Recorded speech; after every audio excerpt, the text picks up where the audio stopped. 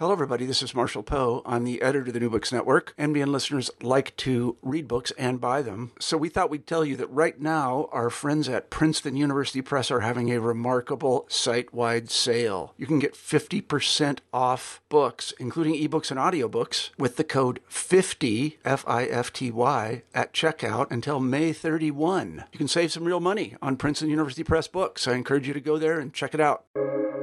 Welcome to the New Books Network.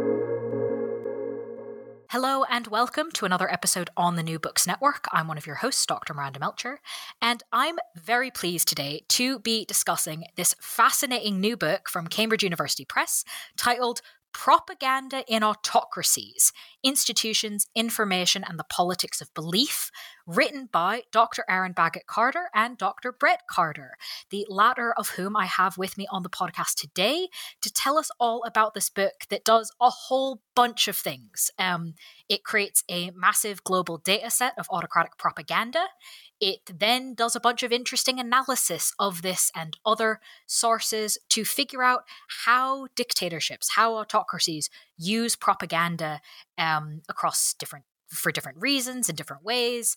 Anyway, this is kind of everything you could ever want to know about how propaganda works in autocracies and why. So, Brett, thank you so much for being with us on the podcast to tell us all about the book.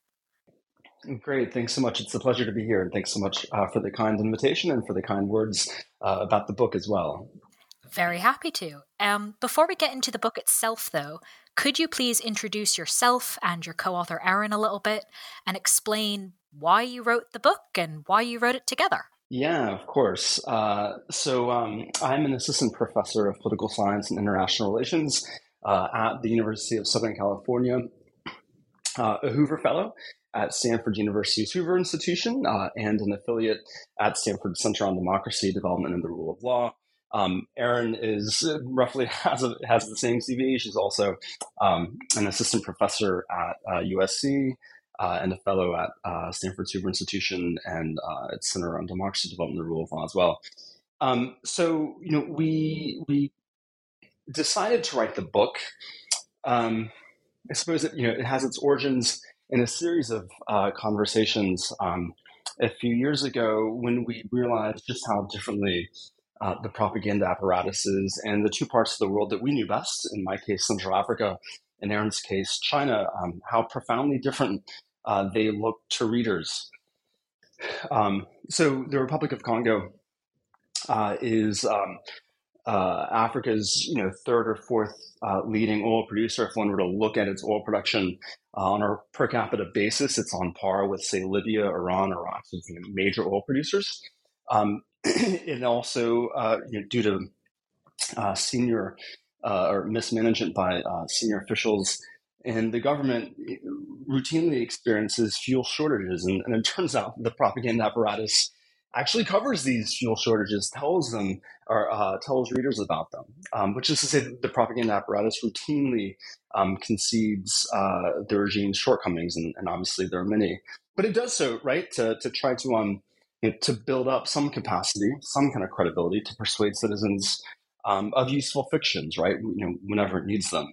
By contrast, I learned from Erin whenever we began the project, the CCP's propaganda apparatus looks entirely different to readers.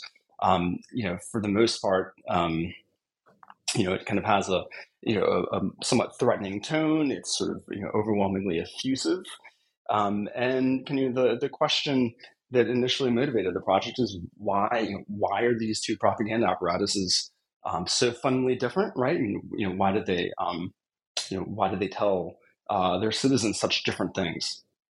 So that's kind of where the idea for the book began. No, that makes a lot of sense, and I think introduces a bunch of threads that we'll now sort of pull at through the rest of our conversation. The first kind of being the answer to that question. Can you walk us through the theory that you propose in the book to explain autocratic propaganda?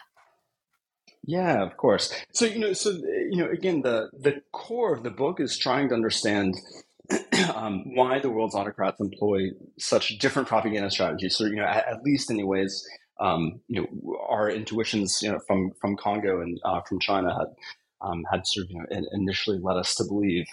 And our basic answer is that the world's autocrats use propaganda for different reasons based on the electoral constraints that they confront, right? And so we kind of think of electoral constraints broadly, right, as sort of the extent to which autocrats are bound to the preferences of their citizens, right? In some autocracies, think again, China. Governments, are essentially able to tilt the electoral playing field virtually unlimited, right, or in a virtually unlimited way. Their capacity for repression is so substantial that they're generally not bound by kind of popular support.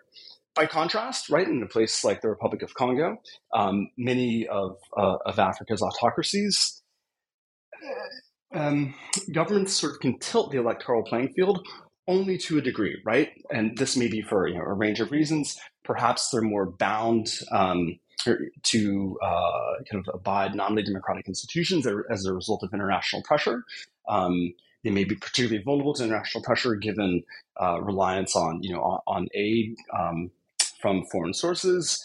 Perhaps they confront vibrant civil societies. They're able to kind of compel them to sort of abide electoral outcomes. And so anyway, so we sort of think of the world's autocrats as existing on this continuum, right, from essentially entirely unconstrained by elections, by kind of popular will, and on kind of the other spectrum, potentially quite constrained, right? So again, think Africa's post-Cold War autocracies. So anyway, so that's kind of our starting point.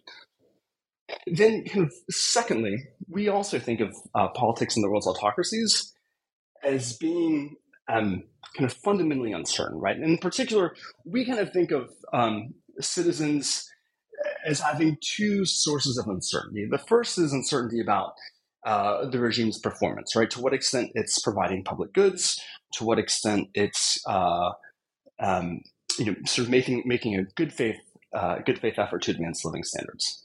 And then the second broad source of uncertainty that citizens have is about the regime's capacity for oppression, right? And this is something, whether, how effectively the regime will be able to employ repression in the case of some kind of popular mobilization, right? Protests in the streets. Anyway, so citizens are uncertain potentially about both of these two things. And in our view, the world's autocrats use propaganda kind of broadly to shape citizens' beliefs about kind of both of those sources of uncertainty. If helpful, I'm happy to kind of go through kind of the world of kind of non-binding electoral constraints in say the case of China. So we sort of think of the world of non-binding electoral constraints as autocrats having kind of an incentive to make this capacity for repression common knowledge among citizens.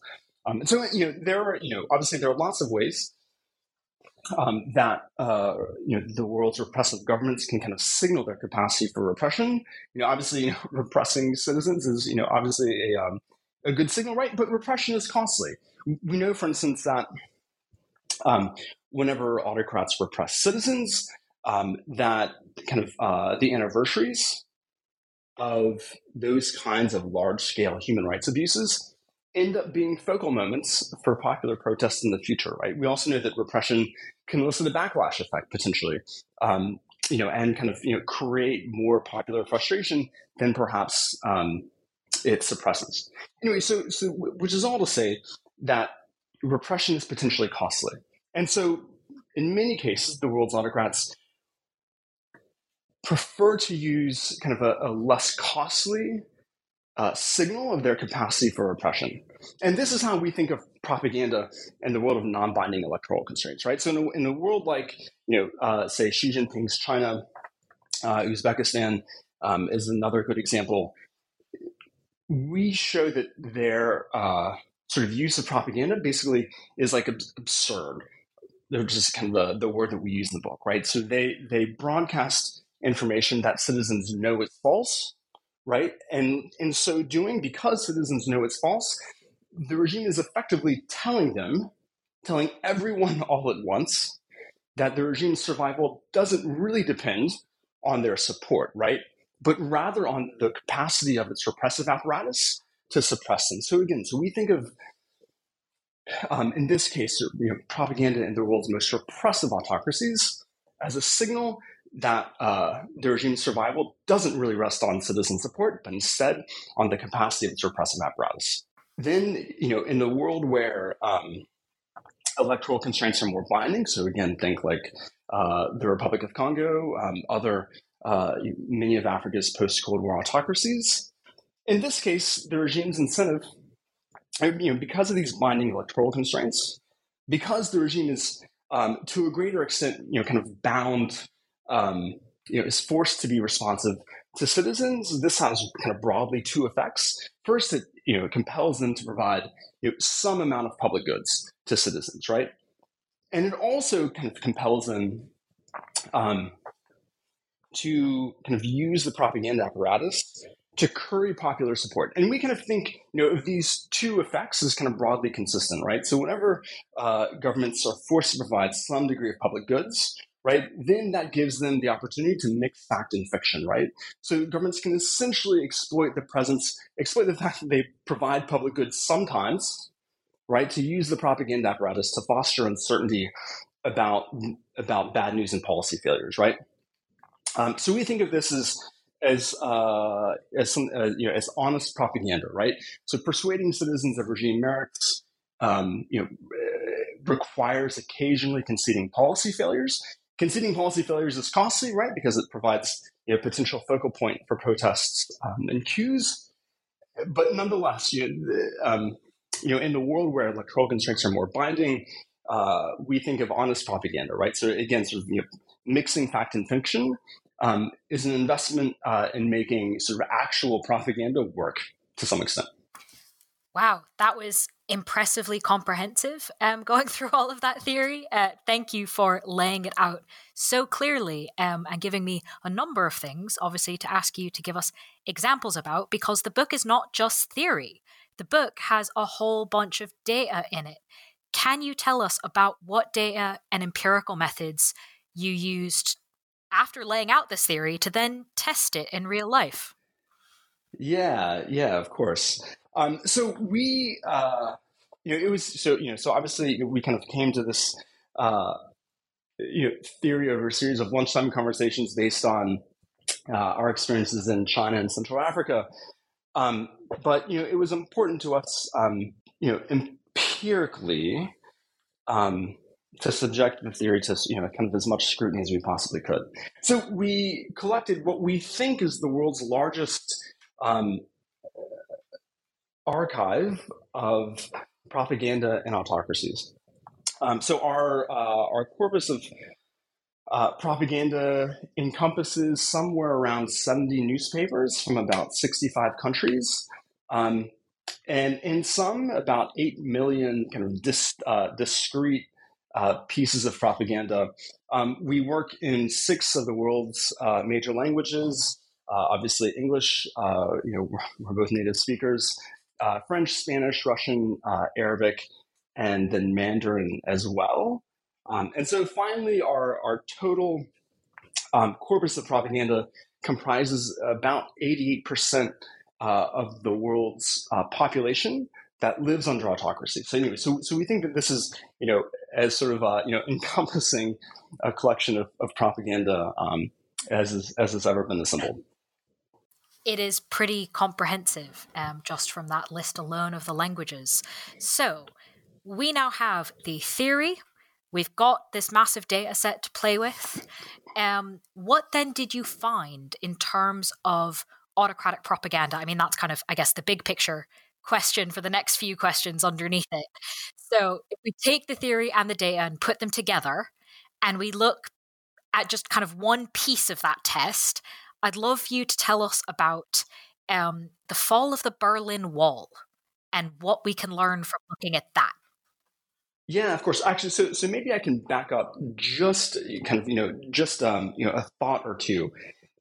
So once we kind of, amassed this collection of propaganda, then we first had to figure out how to measure it, right? So obviously, there are a number of empirical contributions to the book, one of which was collecting this data. But then, obviously, there's a question of precisely, how we go about measuring propaganda.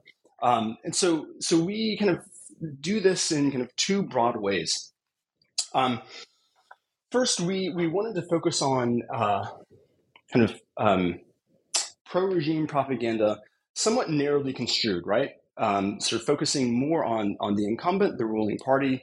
And so in this set of 8 million propaganda articles, we used a series of natural language processing techniques to basically identify every reference to the incumbent and the ruling party.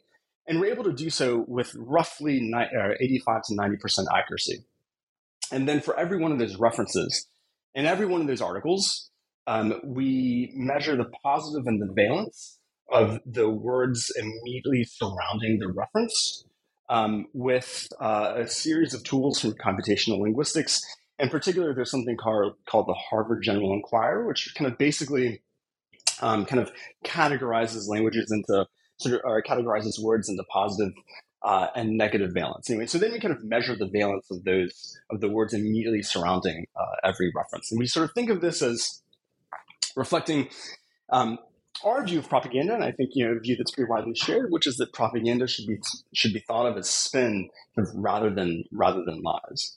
And then but the second way we set about measuring pro-regime propaganda is reflects the notion that it's sort of unclear whether we should think of pro-regime propaganda as focusing exclusively on the executive, the ruling party, or whether we should also think of pro-regime propaganda as kind of encompassing kind of broader government action, right? So to some extent, this kind of reflects some uncertainty about kind of like what the regime is, right? If we're trying to set out to measure pro-regime propaganda, anyway, and so we so this this kind of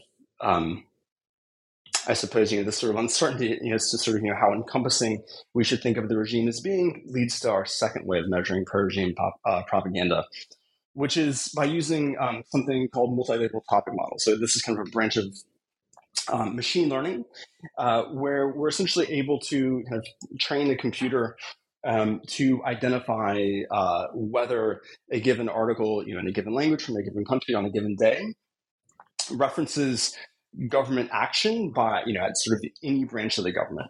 And we're able to identify content about government agents at kind of any level with about 90% accuracy.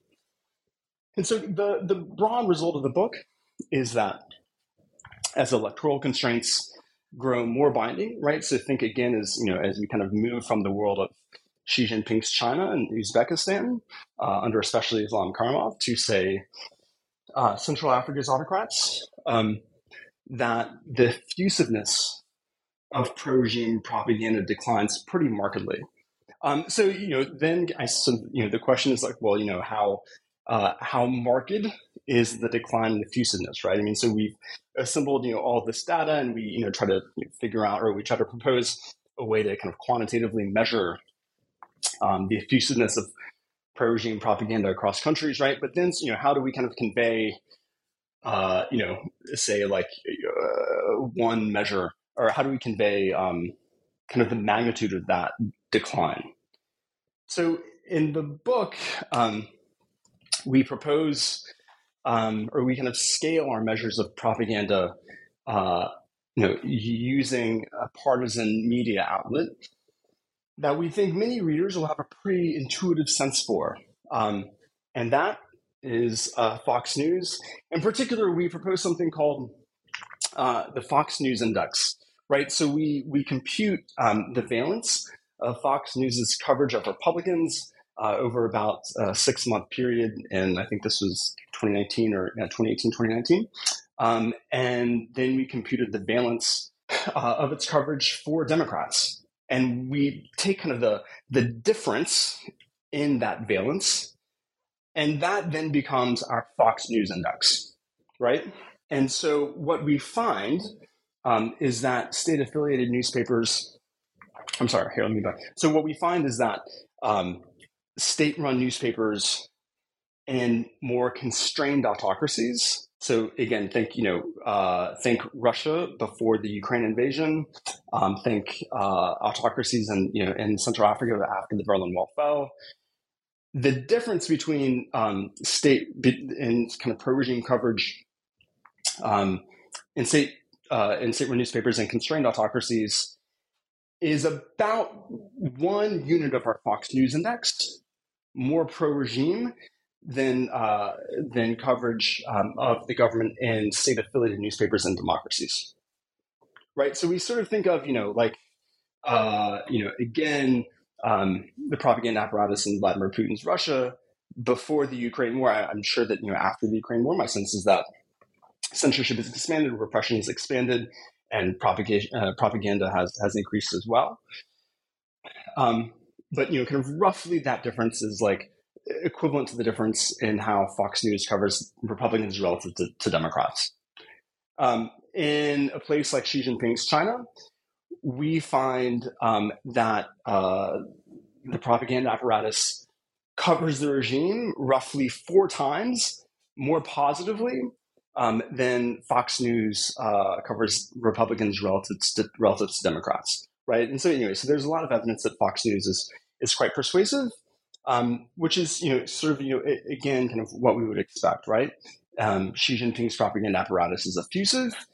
It doesn't really aim to persuade readers, but instead to intimidate them.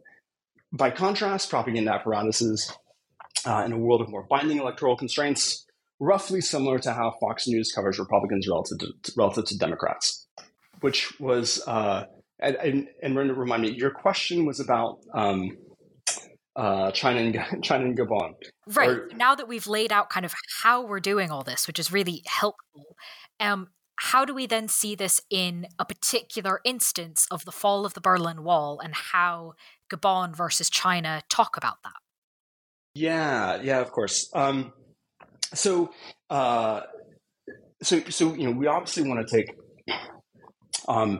threats to causal inference, as seriously as we can, right? And so one potential critique of the theory and of kind of the baseline statistical results is that maybe it's not binding electoral constraints that is kind of causing less propaganda, right? So but maybe instead propaganda is actually kind of loosening electoral constraints, right? So maybe then the argument is that so if this kind of reverse causality is the case, maybe it's the case that governments that employ more propaganda are able to sort of make their electoral constraints less binding. And so in the book, the way that we try to rule out the reverse causality possibility is to exploit a rapid exogenous change to electoral constraints in a large set of countries, and kind of one to us kind of the most substantial kind of rapid exogenous shock to electoral constraints was the collapse of the Berlin Wall in November of 1989, right? So the collapse of the Soviet Union, the fall of the Berlin Wall unleashes a third wave of democracy. This is felt obviously across Eastern Europe, but no less in sub-Saharan Africa, right, where proxy wars during the Cold War basically served to prop up client governments of both Moscow and Washington. Anyway, so if one were to look at a map of political institutions across the African continent in, say, 1985 relative to 1995, obviously many of the continent's autocracies collapsed whenever the Berlin Wall fell, but virtually all that survived were essentially forced to govern with nominally democratic institutions, right, with term limits, constitutions, regular elections, opposition parties, some amount of media freedom, et cetera, et cetera.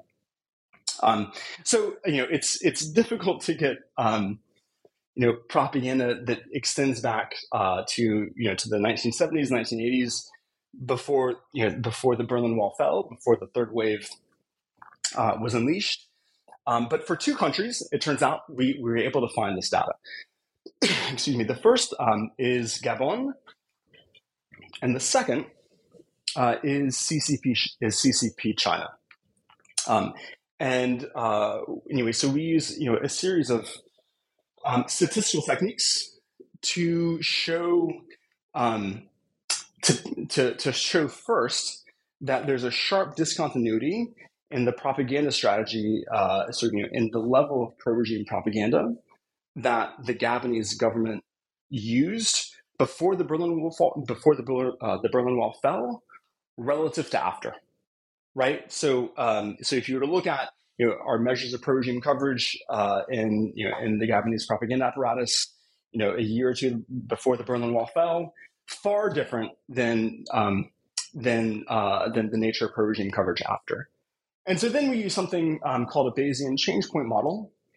So we know that there's a discontinuity in its propaganda strategy. And so then we use something called a Bayesian change point model to help isolate when precisely the propaganda strategy changed, right? So we can, in particular, we can sort of pinpoint, or we can use this statistical model to pinpoint the month when the Gabonese government's propaganda strategy changed. And precisely as our theory would expect, again, given our focus on electoral constraints, the statistical results suggest that the propaganda strategy most likely changed during the month of the first multi-party elections since 1967, and then perhaps secondarily, I should say that was in September 1990. Secondarily, the strategy could have also shifted maybe around March 1990, which was when the Gabonese government called a national conference to basically kind of outline the set of democratic reforms. Anyway, so as I said, the second country for which we have propaganda data that extends back decades is CCP China. In this case, I think we have data that goes back to 1946, and precisely as our theory would expect, we basically observed no change in CCP China, which again, CCP China wasn't exposed to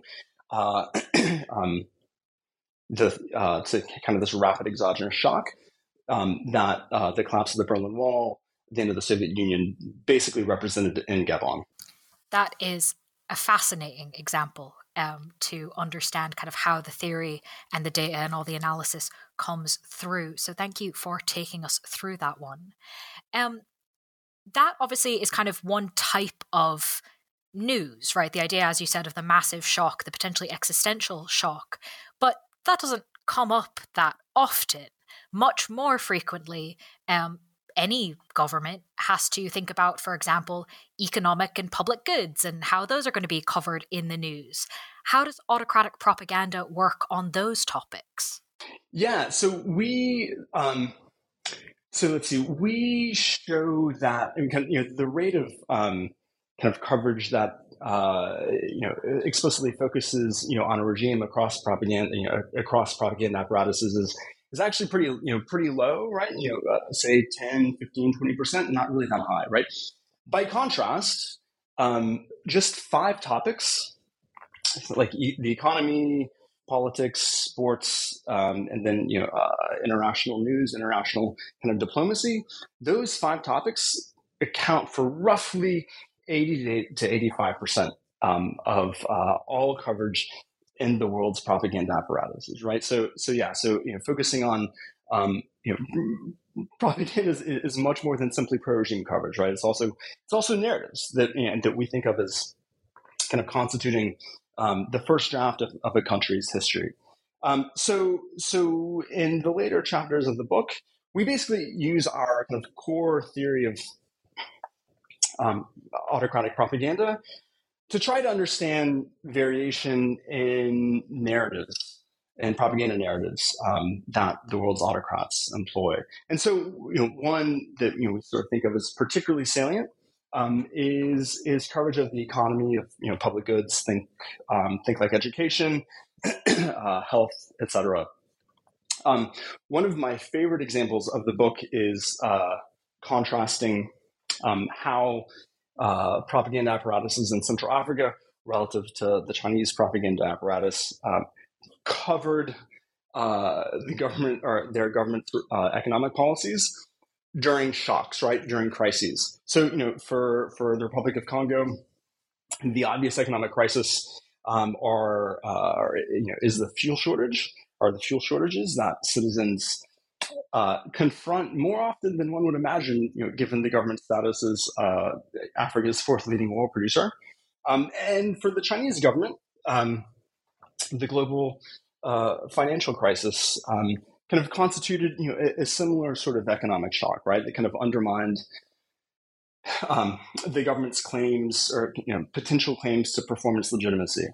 And so again, exactly as our theory would suggest, we show that when governments that confront electoral constraints, so again, think Congo, whenever those governments confront economic crises, they sort of fully acknowledge them to citizens, and they include examples that would sort of from afar one would think of as sort of likely to elicit even more popular frustration, right? To kind of make the government's failures common knowledge. So so one excerpt of a propaganda article from Congo during a fuel crisis was sort of recounting how citizens were lining up early in the mornings, to try to get fuel, which for the price of which was skyrocketing, right? So so the government kind of fully acknowledged the depth of the crisis.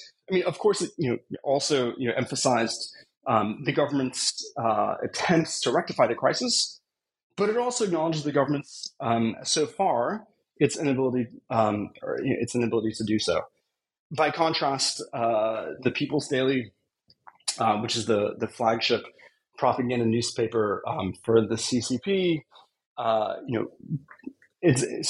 tenor, the kind of the valence of its economic coverage actually increased during the global financial crisis, which is to say that the government covered the economy even more positively during the global financial crisis than it did before, right? Which is sort of again in our view a way of sort of telling citizens that the government's survival doesn't really rest on their support, but instead on its on their acquiescence, right? Instead on its capacity for repression.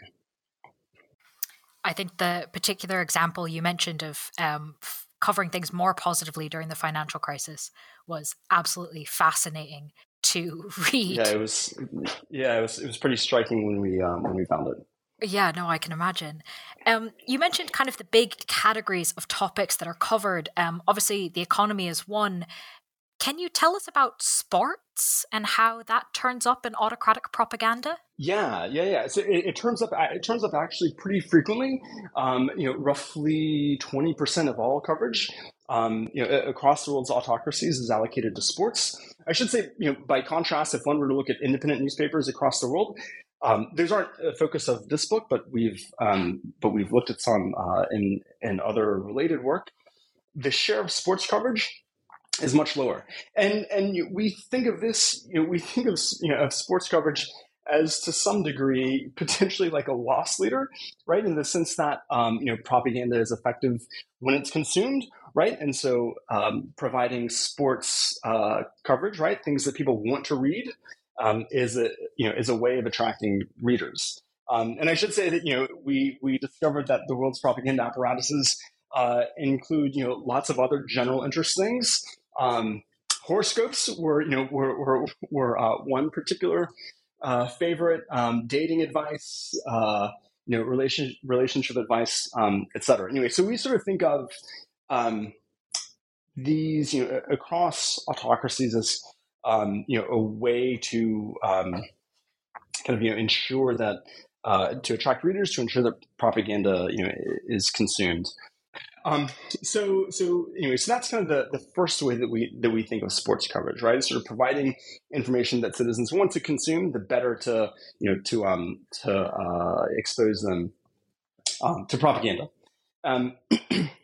But again, our basic theoretical prediction is that in constrained autocracies, sports coverage should be subjected to the same kinds of admissions of bad news and policy failures that governments are forced to make in other aspects of their coverage, in the coverage of the economy that we just talked about. So, for instance, Uganda's Yoweri Museveni. One of the continent's longest standing autocrats, but again, who's relied on Western governments for development aid, for debt relief, and in some cases for weapons. And so this kind of reliance, to some extent, constrains his ability to repress citizens. And so we think of this as we think of him as being somewhat more constrained than other autocracies. Anyway, so in his propaganda apparatus, which I should say was run by a British citizen whose diaries whose diaries read as though they were taken from the theory chapter of our book, somewhat remarkably. Anyway, so his propaganda apparatus kind of covered the government's failures to invest in Uganda's national sports teams. Whenever the Ugandan national soccer team, for instance, fails to advance in the African Cup of Nations, it's the journalists in its propaganda apparatus lay the blame heavily at the government's failure to invest enough. By contrast, in autocracies that are less constrained by electoral institutions, who are fully able to secure themselves with repression, coverage of sports is as effusive and as absurd as the CCP's coverage of the global financial crisis, right? So think of the dictator being cast as the champion of national sports teams. There's one article from the Gambia under Yahya Jammeh, which is at the time until he was toppled in 2017, among the world's most repressive governments. There was one really great article. Great is there in scare quotes, I should emphasize, but one article where one of the country's athletes basically ended up crediting the dictator for his personal accomplishments on the athletic field. Anyway, so sports coverage ends up being as effusive as the rest of the coverage, where electoral constraints are non-binding, but subject to the same kind of admissions of bad news and policy failures as economic coverage as well. Thank you for taking us through that. Again, kind of a really interesting look at something we may not expect to see or kind of have thought of maybe initially, but really does demonstrate kind of exactly what you've been talking about. Moving to a different topic covered, but again, kind of within the same general idea of the theory being proved in real life, is why do autocrats, I honestly was kind of surprised by this, why autocrats seem to spend a lot of time talking about kind of how good they look internationally, how much they cooperate with other countries, even countries that they may not like that much.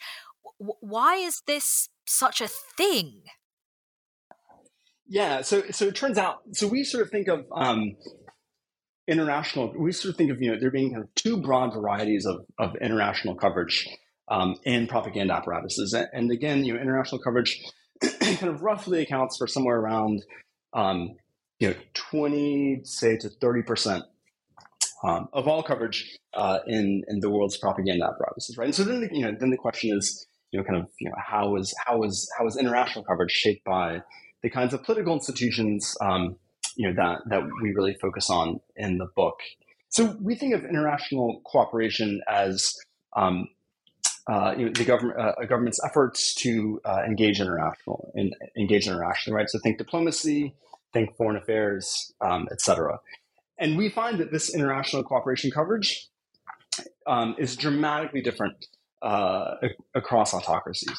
So think, governments that are more constrained by electoral institutions. The government is is cast as working with international partners to address vaccine shortages, which to my mind is a great example insofar as it kind of reflects both the government's efforts at international cooperation, but also the extent to which the government hasn't yet ameliorated the same vaccine shortages as well, right? Anyway, so governments that confront these sorts of binding electoral constraints cover these partnerships to improve quality of life. By contrast, one of my favorite examples is Uzbekistan, in particular under Islam Karimov, who died a few years ago. Again, one of the world's most repressive governments. The propaganda apparatus made a habit of printing letters of congratulation from foreign governments immediately after elections, right? And so these letters from foreign governments are kind of noteworthy for two reasons. First, the identities of the foreign governments. There are sort of putative letters from the world's great powers, right, who are then kind of cast as supporting the Karimov government, which we think of as a signal to citizens that the international community isn't going to come to their aid, if mass protests emerge, right? So these letters are, the congratulatory letters striking for the identities of their senders, but also for the breathlessly effusive terms that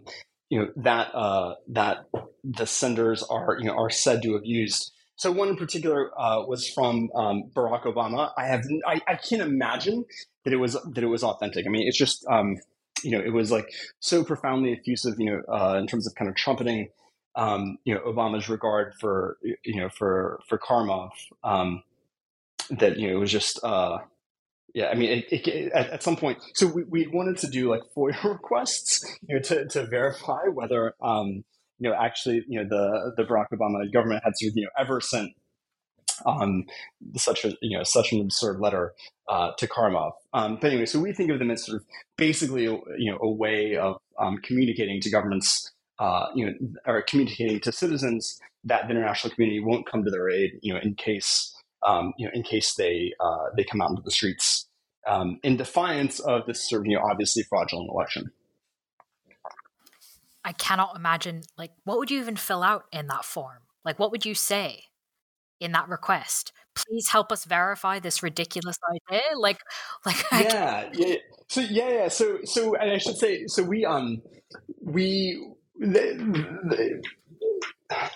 right. So propaganda apparatuses, of especially repressive governments, actually do this quite frequently. So again, the Karimov propaganda apparatus would publish sort of testimonials from Western visitors, from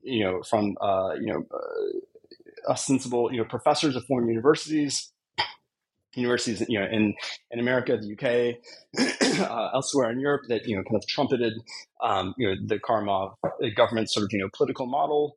I think the Uzbekistan model of development. And anyway, so we tried to track down professors and sort of other policymakers that were quoted in the propaganda apparatus. And we were never able to do so. Anyway, so we think that there's a lot of there's a lot of creativity of falsifying foreign testimonials in propaganda apparatuses and in the most repressive environments. Mm-hmm. Yeah, no, absolutely. Something I'd like to ask is less about kind of topic covered. Then you talk about the propagandist's dilemma, capitalized letters for each of those two words. What do you kind of mean by this? Yeah, this is a great question. So we think of the propagandist's dilemma as something that uniquely confronts propaganda apparatuses in the presence of more binding electoral constraints, right? So again, in the presence of binding electoral constraints, our view of propaganda is that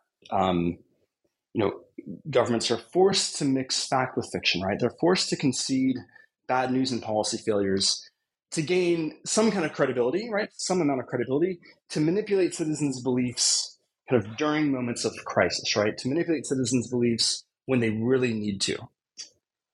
And, and again, in more constrained autocracies, think, again, potentially, Putin's Russia before Ukraine, think Africa's post-Cold War autocracies. Kind of the key moment of uncertainty, kind of the key moment of political tension is around election seasons, right? Election seasons, of course, are recurrent, right? And so again, as long as citizens know that the author of the propaganda is its chief beneficiary, then they may be inclined to discount it, right? Especially when the propaganda apparatus clearly has an incentive to manipulate beliefs around election seasons. And so, in one of the chapters in the book, we try to figure out exactly how governments resolve this dilemma, right? And so again, we think of this as as the propagandist dilemma. I mean, how to manipulate citizens' beliefs to some extent when they're expecting the regime to do so. So again, one of the chapters focuses on that, and so there we combine again our data across countries with again our field research in Central Africa and in Congo in particular. One of the things that we show so we document propaganda spikes, right? Moments of increased pro-regime propaganda relative to the rest of the calendar year, right? And we kind of define this, quantitatively in the book, but we essentially are able to show that virtually all of the increases in pro-regime propaganda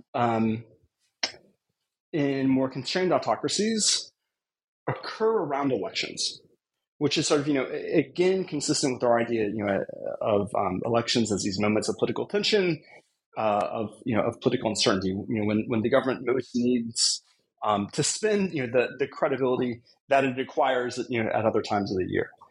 And so again, returning to this question, right? How to sort of, how to manage the propagandist dilemma. We show that, it's the kind of we show that a few things actually. First, pro-regime coverage kind of very gradually increases as election day approaches. Coverage of of the opposition increases pretty markedly as well.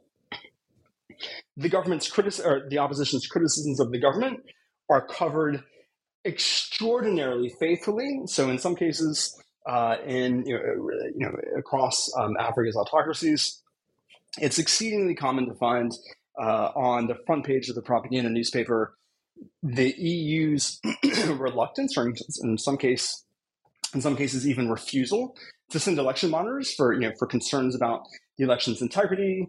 Also, the government kind of conceding, opposition or covering opposition accusations of of harassment of its campaign rallies being blocked. Right. So anyway, so there's this really kind of like markedly kind of even-handed coverage.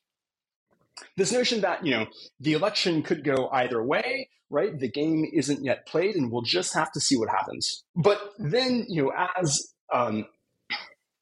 as election day approaches, the propaganda apparatus kind of casts itself as covering the size of campaign rallies for the opposition relative to the ruling party, and then like very, very, very gradually the propaganda apparatus sort of casts itself as like updating its predictions about the election's outcome, based on enthusiasm, based on the size of the rallies, et cetera, et cetera. Anyway, so there's this. It's sort of very, very clear, that initially the propaganda apparatus is trying to cast itself as like a very impartial arbiter of things, but then as sort of enthusiasm, kind of differing rates of enthusiasm make themselves clear, then it kind of pivots to kind of preparing citizens to accept that the election's outcomes kind of indeed reflect the will of the people. And I should say, one tactic that is kind of particularly striking is the extent to which, certainly in sub-Saharan Africa, I'm sure elsewhere, autocratic governments kind of have puppet candidates that it kind of secretly finances behind the scenes, but that are these kind of like puppet opposition candidates, who then kind of reliably suggests that indeed the election has been fair, that they're willing to acknowledge the results. And kind of the key thing of this kind of puppet candidate strategy is uncertainty about whether these candidates are actual puppets. Anyway, and so propaganda apparatuses across the set of African autocracies that employ these puppet candidates tend to allocate them a pretty striking degree of coverage immediately before the election, right, and then in the immediate aftermath of the election, so sort of again kind of generate some foster some kind of uncertainty about the quality, about the integrity of the election. Anyway, so that's kind of what we think of as the kind of the key propagandist dilemma, and it's uniquely acute, we think, in the presence of more binding electoral constraints. So what about then if we go the other end of the spectrum, right? The autocracies that don't have election cycles to create propagandist dilemmas or kind of dictate what the propaganda calendar looks like. Is there a propaganda calendar in those sorts of cases? Yeah, there's this too is a great question. There's absolutely a propaganda calendar. In some sense, we need to be a bit more creative about what the chief moments of political tension are, right? And so, one key moment of political tension in the world's most repressive environments, especially, I should say, whenever in areas where governments refuse to organize national elections, there in those places, the key moments of tension are often anniversaries, frequently of failed protest movements or failed pro-democracy movements that the government suppressed. So think CCP China, right? The rate of protest around the anniversaries of failed pro-democracy movements increases by about 30 to 40%. The most obvious one is the anniversary of the Tiananmen Square massacre, right, on June 4th of every year. But there are a number of others of these failed pro-democracy movements. The CCP knows, of course, that these these political anniversaries are sensitive, and so the rate of repression spikes as well, right? Now, we think of propaganda around these pro-democracy anniversaries is driven by generally two considerations, and these are kind of opposing dynamics. The first is that employing propaganda or potentially threatening citizens during these very sensitive anniversaries would potentially threaten them, otherwise, secure their acquiescence, right? Discourage, deter protests, right? So again, CCP China, effusive pro-regime propaganda, absurdly positive pro-regime propaganda. This, in our theory, is a signal of the government's capacity for repression. And so a propaganda spike around a pro-democracy anniversary would aim to discourage protests, right, by signaling the government's capacity for repression. Now, that is the kind of the benefit to the government of propaganda. The cost, however, is that propaganda would draw attention to a moment that the government would prefer citizens forget, right? And so we sort of think of this as a tension between memory and forgetting, right? And so the pattern that we find in the data is that most pro-democracy anniversaries in CCP China are, witness the sort of the propaganda, most pro-democracy anniversaries in CCP China elicit no response from the propaganda apparatus, right? Which again, you can think of, as the government's interest in facilitating a process of forgetting, right? But there's one politically sensitive anniversary. There's one anniversary of a failed pro-democracy movement that the government knows citizens won't forget, right? That has a sort of outsized role in the public consciousness. And this is the Tiananmen Square massacre on June 4th, when some 2,000 citizens in Beijing were killed. I think these protests attracted at times some 10% of Beijing's total population. So strikingly, what we find during the anniversary of the Tiananmen Square massacre every year isn't really an increase in pro-regime propaganda, but instead coverage of its ongoing campaign of repression against the ethnic Uyghur population in Xinjiang, right? Which is kind of cast as kind of a threat to ethnic Han interests, cast as terrorists, et cetera, et cetera. And as your listeners are probably aware, the CCP's campaign of repression against the ethnic Uyghur population in Xinjiang now encompasses a network of detention facilities and has been called genocide by a range of foreign governments and international institutions. So the striking thing about this ethnic Uyghur coverage is the extent to which it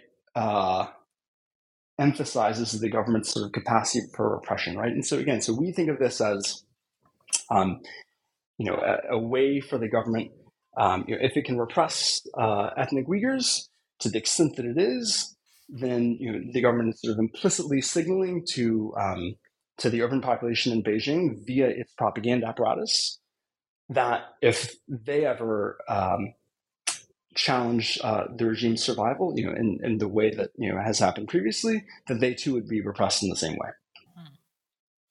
So that actually raises a question, obviously relevant to the CCP, but also more broadly. To what extent does propaganda discourage protest? Yeah, so the final chapter, I should say the penultimate chapter of the book addresses this. And so we focus on, or we ask, or we try to answer this question in two broad ways. The first is by focusing on pro-regime propaganda, which again we do in a cross-country setting. We find that pro-regime propaganda has a pretty strong effect on reducing protests, but strikingly, we find that this effect decays over time. So, for instance, after about say 15 days, something like half of the initial effect has gone, and by the time that a month has elapsed, there's very little of the initial effect. But strikingly, this temporal signature ends up being very similar to political messaging in American politics, right? So again, you can sort of think of propaganda as a kind of political messaging, and its effect on protest, the persistence of its effect on protest actually looks a lot like political messaging in democracies. Then the other way we try to go about measuring the effect of protest is sort of again recognizing that propaganda isn't really just about coverage of the regime, but is also in many cases about explicit threats of repression. And so again, we focus on CCP China, where the government routinely advertises a social stability, a harmony narrative. So social stability being kind of widely acknowledged as code for ensuring the survival of the regime. And we show that whenever the regime kind of uses kind of social stability type code words, that the rate of repression, the rate of protest, falls pretty dramatically. So our view is that propaganda is actually quite effective, but for different reasons in different settings. right? In the presence of kind of more binding electoral constraints, because it's shaping citizens' beliefs about about kind of the merits of the government. But in the absence of binding electoral constraints, right, where governments can fully secure themselves with repression, our theory suggests that kind of the propaganda reduced protest because of the signal of the regime's repressive capacity. No, that's really interesting. Thank you for explaining that. Before we get into kind of a even more direct linking between American politics and autocratic propaganda, I know that the list experiments about China and the CCP that is included in the book may be of particular interest. Do we want to maybe talk about those a little bit? Yeah, of course. So as I've mentioned, we sort of think of propaganda as working through kind of two different channels. One, more persuasive in terms of regime merits. The other is kind of a signal of a regime's capacity for repression. Many scholars, I should say, are kind of many scholars have viewed propaganda as a way to kind of shape citizens' beliefs about regime merits. So to some extent, our kind of causal mechanism, linking, or in terms of in the world of non-binding electoral constraints, CCP China, right? Kind of propaganda as signaling the regime's capacity for repression is, to some extent, we think, kind of a much more controversial view, especially among scholars, who view the CCP as broadly popular based on direct question surveys, and who therefore view CCP propaganda as broadly persuasive about regime merits. So if one were to, just kind of, ask Chinese citizens, to what extent they support the regime, something like 95% of citizens routinely suggested they do, in direct question surveys. Our view is that these sorts of direct question surveys are pretty inappropriate in more repressive environments, since citizens have incentives to falsify their preferences, right? To conceal their private dissent. And so, kind of one way that scholars have begun to try to elicit private beliefs about things is something called a list experiment. So the idea is that we'll kind of divide respondents into two groups. One would be a treatment group, and the other a control group. The control group would receive three non-sensitive statements, and are then asked how many of those statements they agree with, rather than which, right? And so they're given three non-sensitive statements. They'll say, "Oh, I agree with one," or "I'll agree with two," or maybe even all three. Right, so they're expressing preferences over the number rather than kind of a direct preference about a statement. Then the treatment group would receive those same three non-sensitive statements, but then also a more sensitive statement. In our case, whether they support Xi Jinping, or whether they support the CCP, whether they support kind of broadly the system of government, et cetera, et cetera. And then, right, so then we'll ask them to identify the number of statements with which they agree, right? Rather than are you willing to say that you support or that you oppose the CCP government, right? And especially in a world of online surveys, right, where digital surveillance is a concern, we think that this kind of anonymity is really, really important. So what we find whenever we kind of use this list experiment technique, first is that support for the CCP is far lower than scholars sort of generally estimate via direct question surveys. So direct question surveys return approval ratings of like 95%.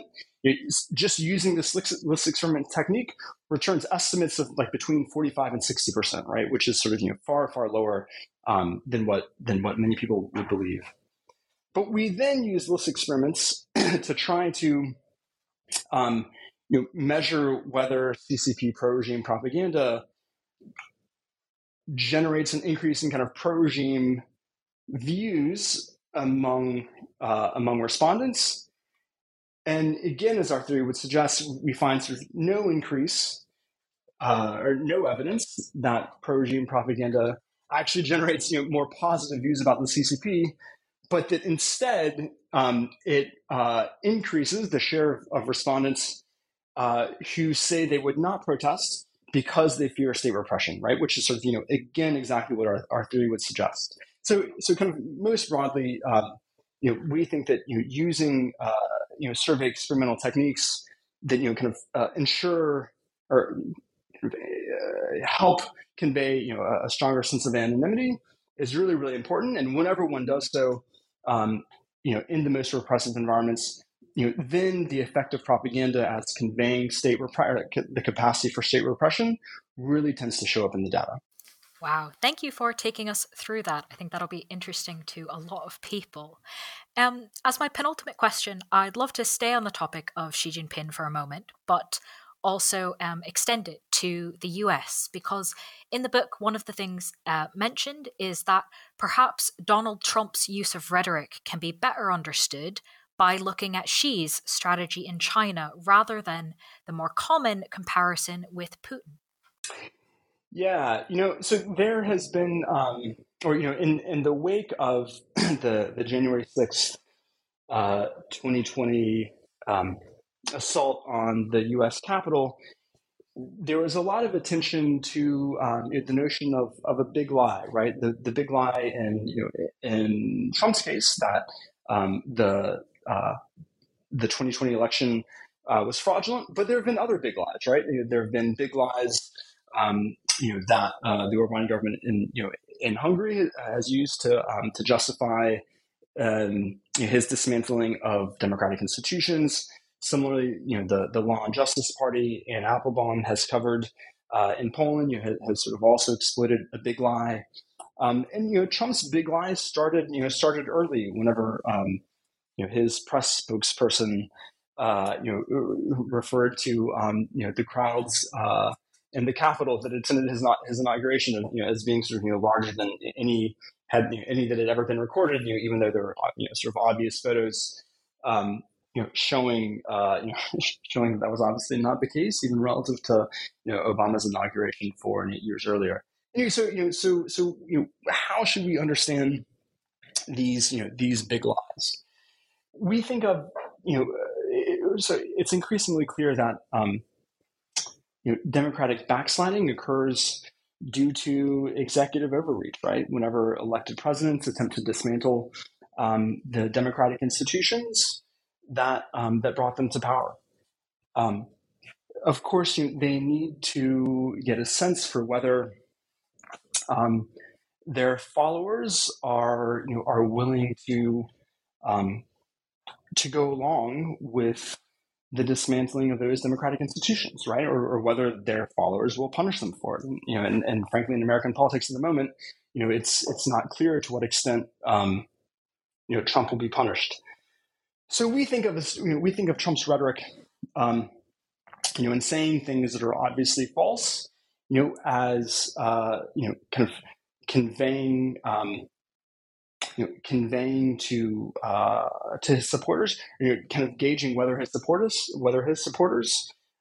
will go along with his dismantling of democratic institutions, whether they will, to some degree, basically relinquish the truth. And so in thinking about kind of the magnitude of the lie, that lie has much more in common, with how Xi Jinping's propaganda apparatus covers him, than it does with how Vladimir Putin's propaganda apparatus covered him, at least before the Ukraine war. So we think that the analog for for Trump's rhetoric, is and this kind of big lie, the analog is Xi Jinping. That's, I think, going to be an interesting lens for listeners to think about next time they read the news. So thank you for sharing that with us. Yeah, especially given recent opinion polling in the U.S. No, exactly. Before I let you go, would you mind giving our audience perhaps a sneak preview of what you and Erin might be each working on now that this book is done? Yeah. So we're finishing second book projects at the moment. So Erin is finishing a book on the bilateral relationship between Washington and Beijing. The kind of the core idea is that domestic, kind of the domestic politics of the two sides has long destabilized the bilateral relationship. So, in the case of Beijing, think the government's incentives to respond to economic crises that affect its elite, its kind of core base of support, by scapegoating the American government. In the case of Washington, think the extent to which members of Congress, due largely to electoral concerns, have resorted in the sort of China bashing that is sort of aimed at fostering support among their constituents. Anyway, so again, the idea is that domestic politics destabilizes the bilateral relationship, and then the second half of the book, she shows how the two governments have kind of therefore sought to change each other's politics from the inside, and so the book kind of charts how effectively they've been able to do so. I'm finishing a book on politics in Africa's post-Cold War autocracies. It's increasingly clear that the geopolitical environment is changing, right? There's sort of obviously a lot of talk about a new Cold War, a rising China, potentially a Russia that is becoming more active across the African continent via the Wagner Group. And so so as the geopolitical environment begins to kind of shift from the post-Cold War world, say that lasted between 1990 and say 2020, this seemed like the right time to kind of to do kind of an anatomy of how the continent's autocracies have worked during this 30-year period. And so that's the book that I'm finishing at the moment. Both fascinating projects. Thank you for previewing them for us. But of course, while you're finishing those both off, listeners can read the book we've been discussing, again titled Propaganda in Autocracies, Institutions, Information and the Politics of Belief, published by Cambridge University Press. Brett, thank you so much for being with us on the podcast.